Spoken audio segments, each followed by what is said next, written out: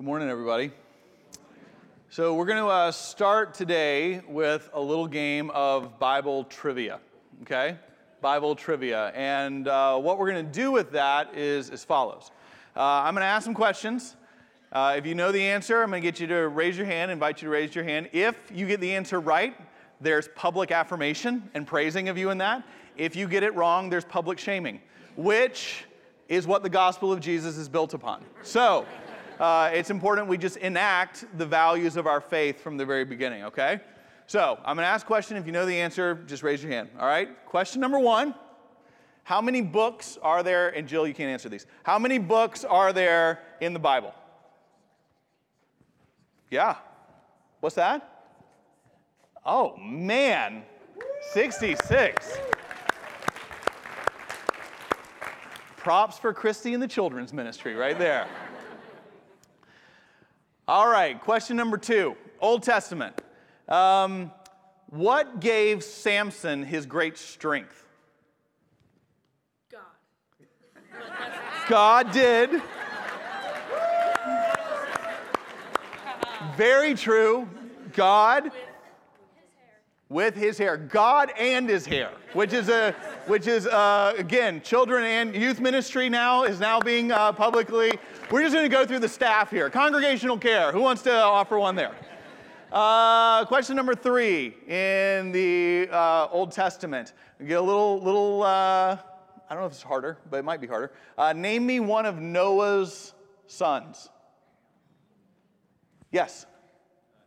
Ham, young adult program. There we go. Everybody. Y'all didn't get much applause. Everyone's like, All right. Last one. What is the most common command given in the Bible? Do not be afraid. There you go. Wonderful. All right.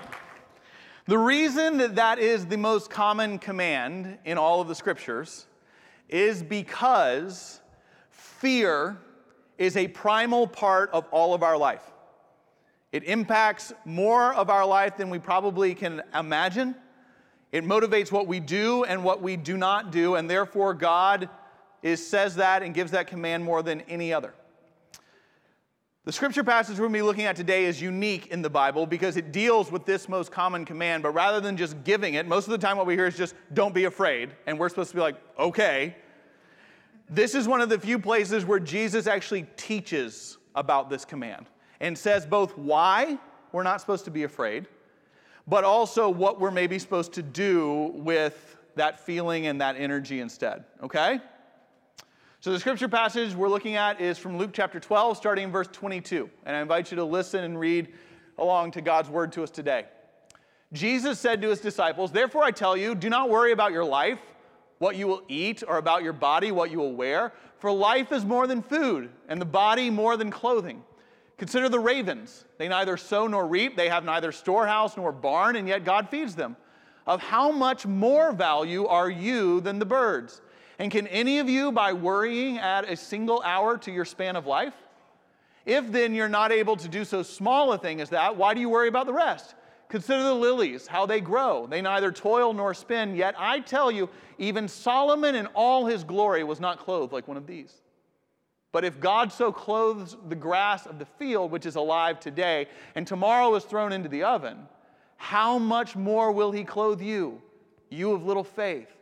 And do not keep striving for what you're to eat and what you're to drink, and do not keep worrying. For it is the nations of the world that strive after all these things, and your Father knows that you need them. Instead, strive for his kingdom, and these things will be given to you as well. Do not be afraid, little flock, for it is your Father's good pleasure to give you the kingdom. Sell your possessions and give alms. Make purses for yourselves that do not wear out, an unfailing treasure in heaven, where no thief comes near and no moth destroys. For where your treasure is, there your heart will be also." This is the word of the Lord. Thanks be to God. Let's pray together. Lord, we pray this day that no matter who we are or how we walk in here, what questions, what doubts, what hopes, what ideas, what opinions, what politics, what theology, no matter who we are, that we would encounter you, the living God, this morning, and that you would change our lives. and make something beautiful out of us in this world. We pray all this in Christ's name. Amen. All right, I want to give 2 disclaimers about this, because we're talking about this idea of fear, which Jesus moves back and forth in these words of fear and worry. He moves back and forth interchangeably here. 2 really important disclaimers. The first is this: not all fear is bad. And it's really important that we name that, okay? Not all fear is bad.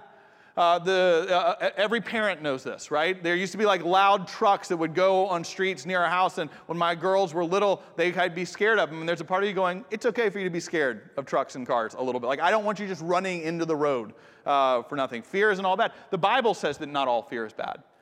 It says that fear of the Lord is something that all of us should have. Yes, we've been singing about Jesus our brother and Jesus our friend. God is also the God that places the stars in the sky. The awesome and mighty, omnipotent power of God should bring us to our knees in awe. And we shouldn't get too cozy or familiar thinking that we understand God fully. Okay? So reverence, that idea of fear of the Lord is important. So number 1, disclaimer, really important. Not all fear is bad, biblically.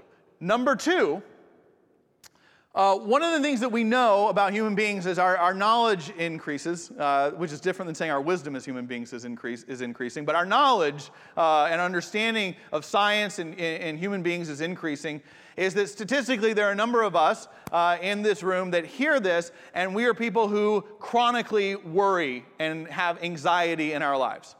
And it's really, really important that if you're one of us, if you're one of the people that has that this scripture and my sermon is not saying to you, if you had enough faith, it would go away. And it's very important that you hear that, because you might mistake it and think that, and that's not what this is saying. God has provided us, and we live in an age where there's technology, where there's medicine that can help us with this, and some of our journey towards not having fear might be taking steps like that, and I just want to say from the beginning, that's a really important disclaimer as well, okay? Despite those 2 disclaimers that are very important, this scripture passage has something vital to say to all of us today. And it's important that you go there in your mind and you ask yourself the question, what does it mean when Jesus is looking at his disciples and saying, do not worry so much, do not have so much fear in your life? What does that mean for you? Because all of us have it, and if we don't think we do, it's not that fear and worry is not there, it's just we're not in touch with it. And that's really bad. Those are the 2 options. And so how does fear motivate us, what we do or what we don't do, and how we look at the world? Now, one of the things that Jesus is saying in this passage that's really cool is that fear and worry are reflective of our hearts. And what we fear and what we worry about is usually an unknown future for the things and people we love. The things we worry about can feel like good things or almost natural things because we fear the future, which when we look at the future, we realize we have very little control over. That makes us anxious. And then it makes us anxious for the things and the people we care about. So let me give you some examples of what I mean by that, because it might help you trigger how does fear and worry show up in your life. I've had conversations with people recently who have talked about their ill health and that they're battling illness and they're worried about what it means for their families and their children as their illness increases and what that's going to look like. That's very real, looking at an unknown future and worrying about what this means for the people you love.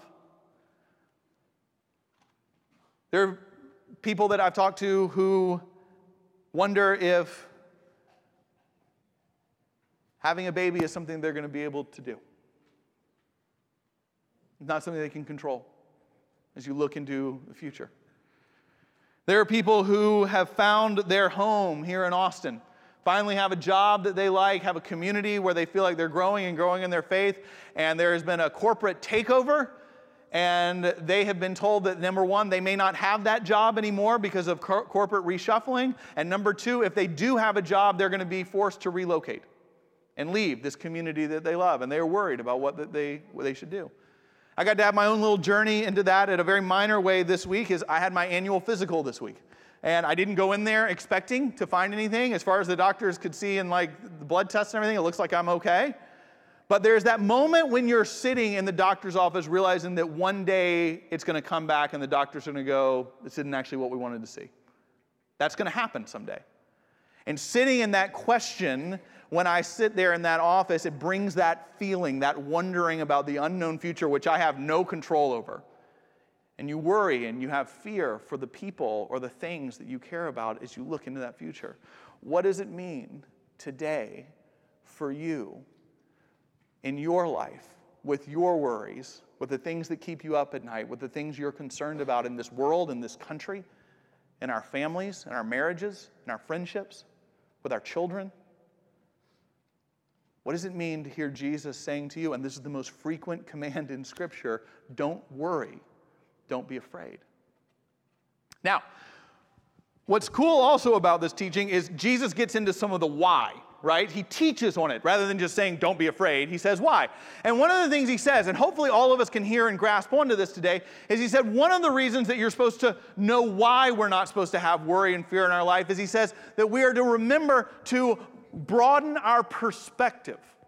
He says, look at the ravens. It's kind of a weird bird to pick. Ravens creep me out a little bit. But he says, look at the ravens. Look at the birds of the air and how God provides them. Raise your head up. Look and gain a bigger perspective. Look at the lilies of the field. God provides for them. See, one of the things that happens that Jesus knows is that when you and I become obsessed with worry, when fear, we just kind of get this very laser-like focus at what is causing us worry. The things, as we look into an unknown future that are hard, and we just look at it, I don't know how it's going to work. I don't know what we're going to do. I don't know where we're going to go. I don't know how this works out. And as our focus gets tighter and tighter and tighter on that thing, we lose the perspective of what God is doing in the world all around us. He's saying, look, raise your head up. Broaden your perspective. Look at the birds of the air. God cares for them. Look at the lilies of the field. God cares for them. God provides for them. Don't you know that God is active and alive in this world? Don't you know that God loves this world and loves you and loves the things that you care about? No matter what it means for you today to identify what you're worried or what causes you fear, God is not indifferent to any of it. God is active and a part of it and cares about the things that we care about. Jesus is saying, broaden your perspective and see it. See that God is all around, rather than just like, I just don't know how this is going to work. The other thing that can happen when we broaden our perspective is that we don't just get perspective on where God's active in the world, but we can also look back on our stories, our lives, and see God active and alive there when we broaden our stories. Because see, when we're just looking at this thing going, I can't sleep at night, I don't know how this is going to work out, what schools are the kids going to go to, how's that, blah, blah, blah, blah, blah. What happens is we forget this is not the first time we've had worries or cares or fears in our life. It's not the first time in our perspectives that we've sat there and gone, I just don't know what we're going to do. And there's an intersection in the Scriptures between memory and hope. Having a good memory makes you a hopeful person. Because you're like, wait a minute, this is not the first time I've been up at night worrying about things, and God has shown up before. Jesus is saying, broaden your perspective, and when you see that and remember your story of how God has been active before, you're going to probably have hope that God's going to be active again. That God has not brought you to this point today going, I provided all the way along, I kept showing up, I kept in my love showing up just to go, what? Now you're on your own because I don't care anymore. But it can feel that way when we just get laser-like focused on this. So why, Jesus teaches, do we not need to have so much worry in our life? Why are we invited into something different? He said, broaden your perspective. See the work. Know that God cares. And see the evidence of it in your own life and in the world all around us. Now that's pretty great. That's something that I think all of us in our lives today could probably start implementing and thinking about today and seeing and raising our head and seeing that broader perspective. But Jesus doesn't stop there. And I debated in this sermon whether to stop with just that, because that feels like it could be pretty good. That feels like good news, right? But then he has this weird way of turning it and going, and now, instead of just like looking at the ravens and why he picks those, I don't know, and why the lilies of the field, he says, and now what I want you to do is take that energy that was going into worry, take that time that was going into worrying about the things you couldn't control, and transfer it to now using it to strive for the things of the kingdom, he says. That's his whole twist on it, right? Like rather than just kind of knowing that God's, take that peace that can come from knowing God cares and is involved, and he says, now transfer that energy to striving for the things of the kingdom. And this is what I want to finish with. What in the world does that mean? Well, the kingdom of God is like the biggest concept that this world has ever considered. Okay? And we do not have time in the 3 minutes that we have left to dive into the fullness of what that phrase means. Strive for the things of the kingdom. But that doesn't mean we're not going to try for a second. Think with me for a second about some of what that could mean. To strive for the things of the kingdom. Well, first I'll think about that word, kingdom. It's a word that can make us as Americans a little nervous. We're not really drawn to kingdoms. We don't trust it. We don't trust that much power being in one person or one family or one dynasty's hands. I think that's probably a pretty good rule of thumb. We're more drawn towards democracies and republics and all of this kind of stuff. But that's not how the kingdom of God works. There's no polling stations in the kingdom of God. Okay? The kingdom of God is centered, as all kingdoms are. What are kingdoms centered on? They're different than other forms of organizing a society. They're not actually based around values. They're not actually based around ideas or principles. What kingdoms are uniquely centered around and orbit around is a person. They're focused on a king. You can change the values in a kingdom and it's still a kingdom. If you take the king out of the kingdom, you can have all the ideas you want. It's not a kingdom anymore. It's something else. And the kingdom of heaven is just that thing. It is centered on a person, the person of Jesus. And what does it mean then when we see what is the heart of the king? What does it mean to strive for the kingdom? What is the heart of the king, the person that lies at the center of it? Well, in Luke, we've been seeing that. And friends, this is where I want us to start paying attention to as we're in this 6-month journey through Luke, is that's different than usually how we do a sermon series, which is this isolated set of scriptures and an isolated set of scriptures and an isolated set of scriptures. The beauty of when we spend 6 months, for example, going through a book is hopefully we start looking at threads that unite it and run throughout it. We're going to start seeing themes. You see, Luke is different than John. It's different than Matthew. It's different from Mark. It's not better. It's not worse. But Luke is seeing different things and teaching and emphasizing different things. And so what does Luke say? What are we learning in this study that the kingdom of God is about? What is the heart of the king? What does it mean when he says to strive for the kingdom? Luke is assuming you and I have heard enough now that we're going to have some idea of what that might look like. Well, what we see in Luke, for example, is that the kingdom and the heart of the king have certain principles and values to it. We see that Luke emphasizes, for example, as we saw in Advent, the prophecies about the stories of the birth of Jesus and of John the Baptist. We see that Luke is the one that gives the most detail on the birth of Jesus. He's emphasizing that is what the kingdom's about because, as Eugene Peterson says, Luke is emphasizing that Jesus moved into the neighborhood.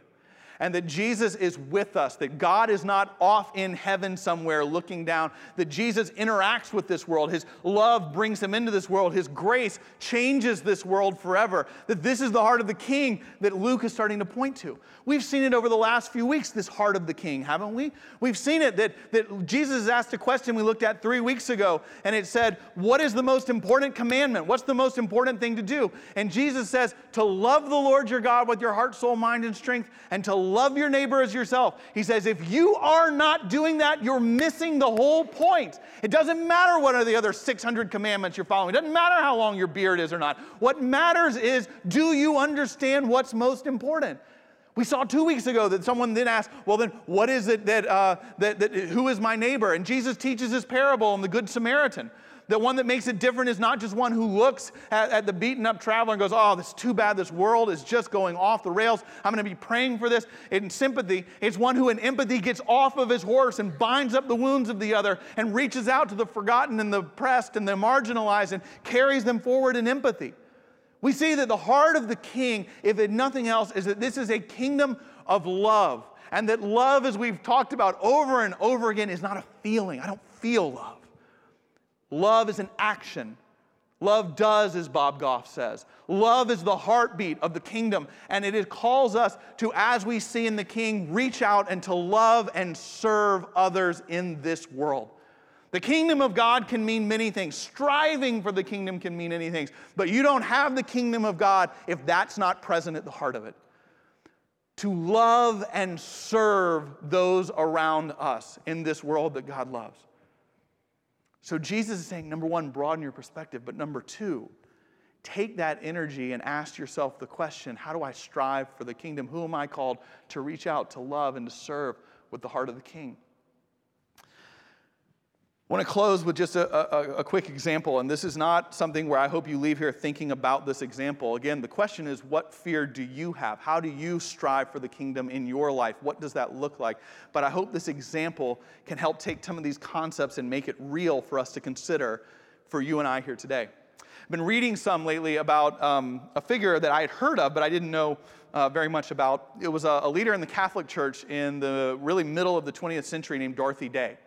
Dorothy Day, if you've heard that name before, maybe you know something about her. I've just been reading a bit more about her. She has this kind of incredible story, and it's a story that I could feel like I can relate to in my own life and in the lives I've seen of others. She didn't grow up in this very strict Christian or Christian really at all family, and she decided that she was going to live the life of a bohemian, that she said.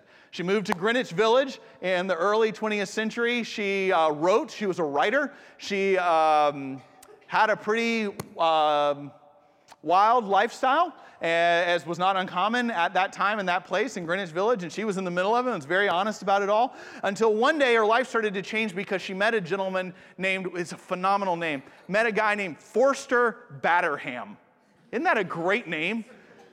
I'm going to start calling myself Forster Batterham. It's just this it feels like it's like you're sophisticated. I don't think he was, but he was a bohemian too, and they sort of fell in love, and they didn't believe in traditional marriage. They didn't believe in traditional values of family or institutions, but they moved in together. They had a daughter together, and then Dorothy Day, one of the things I love about her is that she's living this life. She had the courage to admit what I think most people don't have the courage to admit, is that her life was great and awesome, and she's living in Greenwich Village, and she has this child, and she's in love with somebody, and she's writing and everything else, and she's like, everything's amazing, but I'm not really very happy. There's got to be more to life than this. Most people just kind of bury that feeling. It's like, well, I'll just consume a little more. I'll change my relationship. I'll find a different job. I'll go live in a different city, and that'll change it. Never gets at that true source. Dorothy Day started learning about Jesus. She started getting involved with some different Catholic workers in New York City. And Forster Batterham did not approve of it at all. In fact, he said that he worried about her mental stability because she was pursuing faith. And so one day, he announced that he was leaving and left her and left their daughter, and over the next 30 years had very little to do with them. Dorothy Day is now a single mom in New York City trying to figure out faith, and she starts writing about it because writing is what she knows, and she started writing and publishing a little local periodical called The Catholic Worker.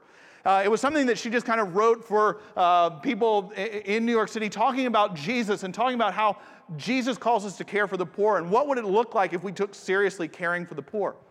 Well, The Catholic Worker, this publication starts expanding. People start reading it outside of New York City. People start reading it around the country. People start reading it around the world. And Dorothy Day is the centerpiece of The Catholic Worker. On top of that, what she was writing about, she tried to put into action. She started creating these intentional communities in New York City, talking about what if we actually took the teachings of Jesus seriously and how we care for the poor. It would change and radicalize how we do church in many ways.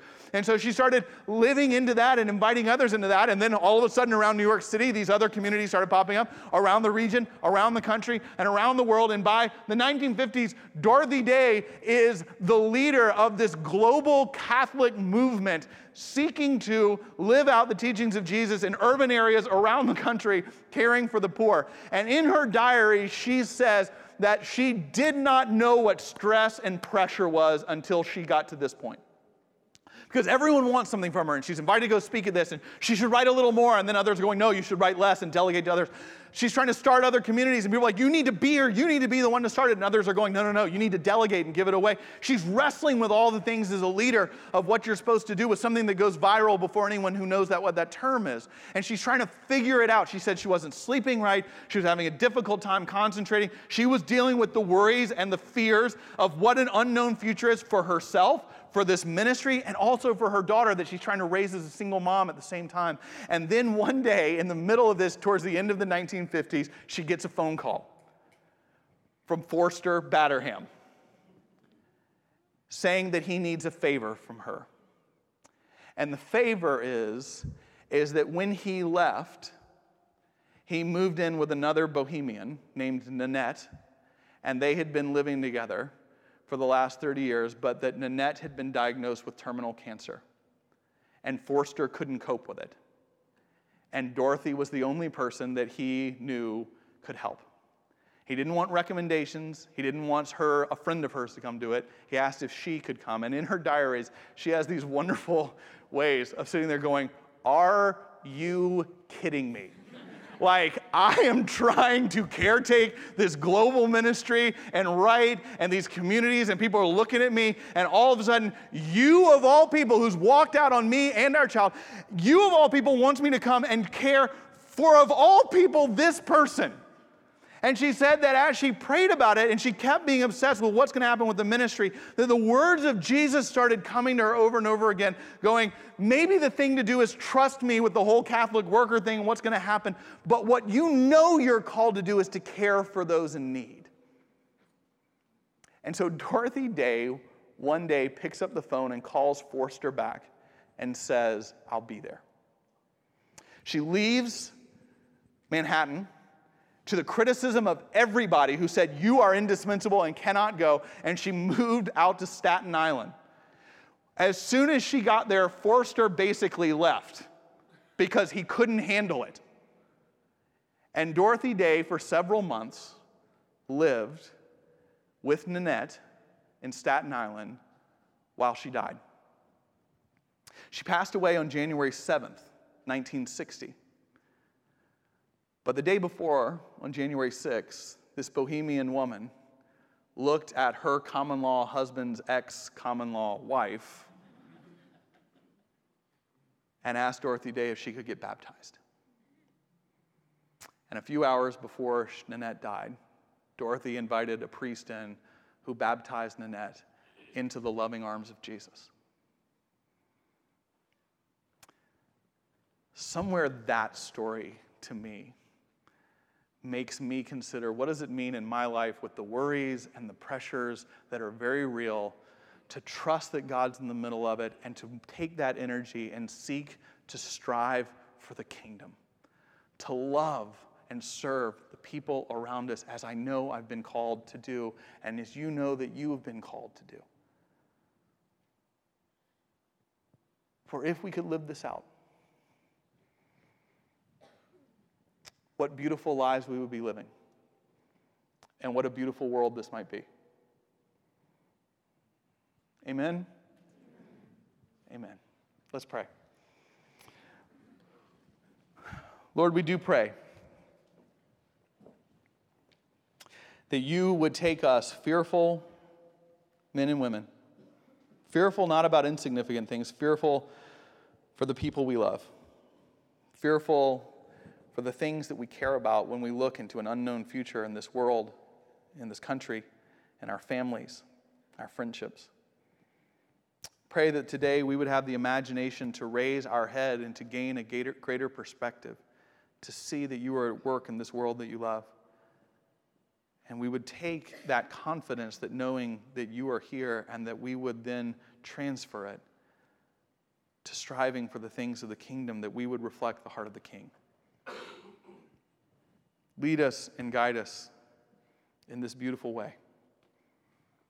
We pray for all of this in Christ's name. Amen.